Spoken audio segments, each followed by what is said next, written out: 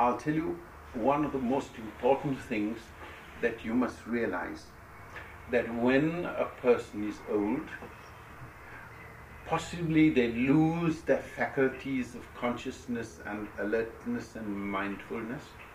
Doesn't necessarily mean that all the things around them do not register. They do register. Even if a person is unconscious and cannot talk to you, it does register, and you can feel that person, can hear the voices. When a person is unconscious and lying there and people come and visit them and say, poor fellow, he can't hear a word, he is unconscious. Oh no, it registers, the vibration registers, and the only thing they can do is to convey it in their own words, because the mind is a bit confused. You must remember that every opportunity in old age, in sickness, and whatever the person is going to go through, is an opportunity for the person to pay the karma. You must also take the opportunity to help the person to pay the karma, for him or her to go through that life under normal set of circumstances without terminating that life prematurely. That is a responsibility we have.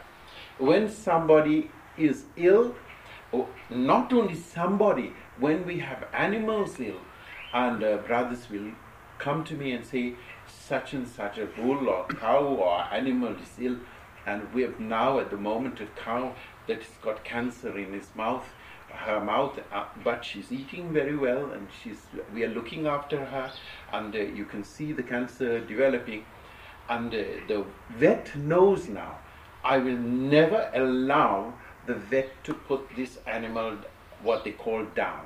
No way. She's given us a lot of milk.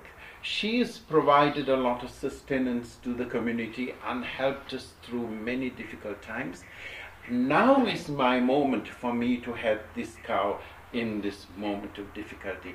I will give it painkillers, I will do everything I can, and I treat the brothers to prepare this cow through the difficult passage that is available. This is our way to say thank you to her. One, this is our way to pay our karma also through service and realizing that life is sacred, and we must do our best to help this animal.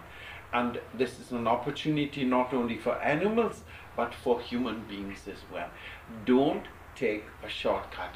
Don't look at life and say, oh, he's only a vegetable, or she is a vegetable, he can't even react or respond.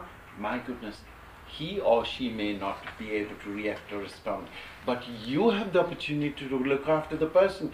What a joy! You must be able to go and help this person. That is a responsibility that we must. If you have love for God, if you have love for all of life, then you must serve life at every level. At every level. And this is an important part of spiritual development. If you don't do that, I'll tell you what you will do. You will become very callous in your mind.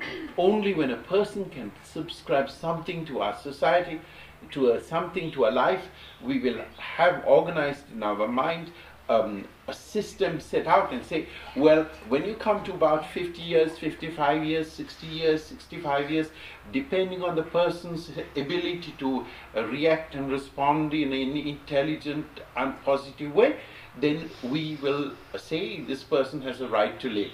After this period, we have then the right to say in a society, send him to the gas chamber. No way. That is what we are literally doing if we begin to adopt these ideas in our mind. No way. You must care for the people, irrespective of what pressure, what troubles they give you.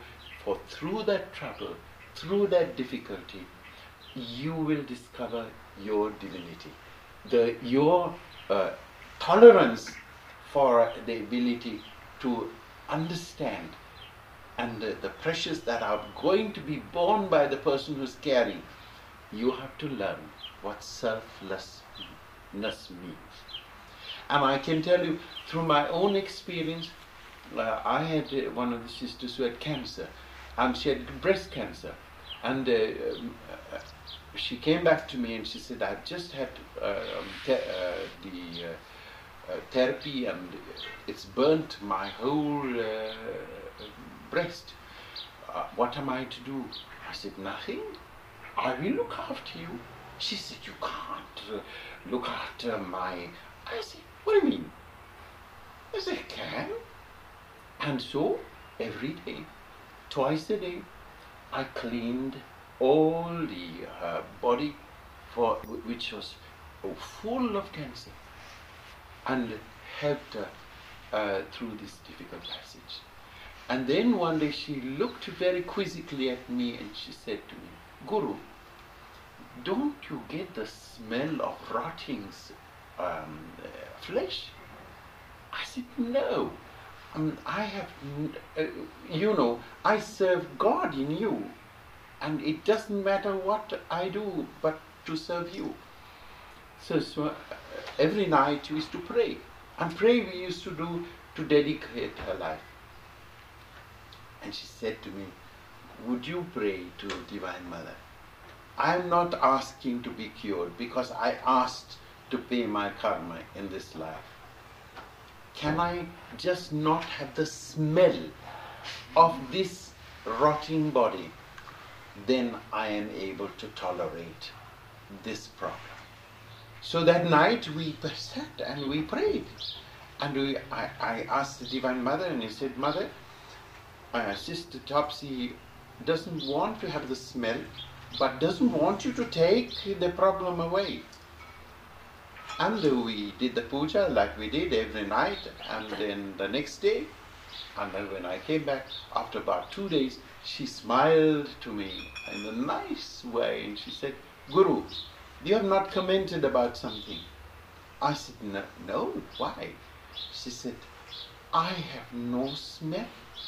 My body is neutral now.